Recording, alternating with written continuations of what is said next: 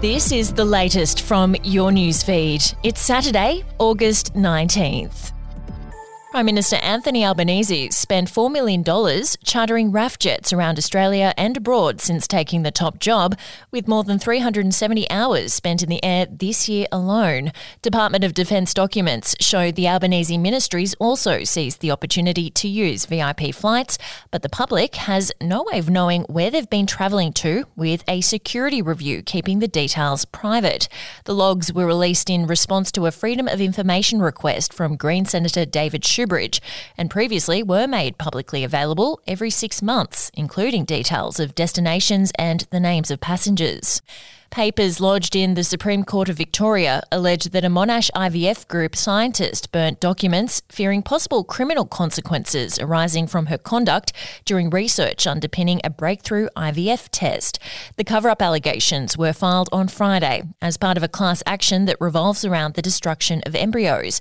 Margalit Injury Lawyers Managing Principal Michelle Margalit says the allegations in the statement of claim, amended from an earlier filing, showed real harm had been caused to her client. The amended statement of claim also alleges that scientists used patients' embryos for scientific purposes when patients had instructed them to discard those embryos. And the tiny Queensland town of Glendon has been saved in a stunning intervention by the state government, which will push through new laws to ensure the mining community has a bright future. Premier Anastasia Palaszczuk made the surprise announcement yesterday at the Courier Mail's Bush Summit in Rockhampton.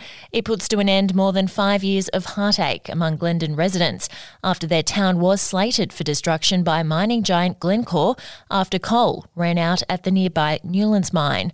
The new legislation will ensure Glencore's no longer contractually obligated to level the town 200 kilometres west of Mackay, which is still home to several hundred people. We'll be back after this. News doesn't have to be boring. The Brits have given Prince Harry a new nickname after yet another tell-all interview. Oh God, is it the Ginger Whinger?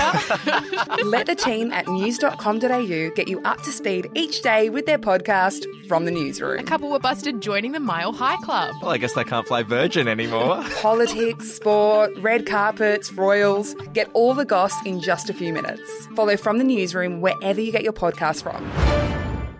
Besieged property developer Jean Nassif has been given a slapdown from the New South Wales Trading Minister Anulak Chantavong after the Topplace founder took aim at authorities earlier in the week. The Daily Telegraph revealed Mr Nassif's hiding out in a tiny village in Lebanon as administrators pick up the pieces from the collapse of his building empire.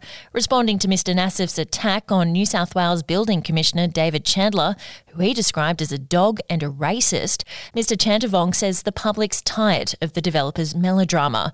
Mr Nassif also let fly at former Police Minister David Elliott and 2GB radio host Ray Hadley in his rant, while Mr Chandler was too busy conducting snap audits of buildings in Newcastle to fire back, beyond declaring that he's never been involved in playing the player. And South Australia's hospital emergency departments are jam-packed with people seeking treatment for minor ailments. Blisters, splinters, ingrown toenails and sore fingers are among 6,500 relatively minor presentations to metropolitan and major regional hospitals in the first 6 months of this year. Data from SA Health indicates that many emergency department presentations could be treated at a GP clinic, pharmacy or home instead. And the rise in women seeking emergency care for suspected urinary tract infections comes as a parliamentary committee assesses whether pharmacists should be able to prescribe antibiotics for the condition, a move that's opposed by GPs. And we'll have an update to your newsfeed tomorrow.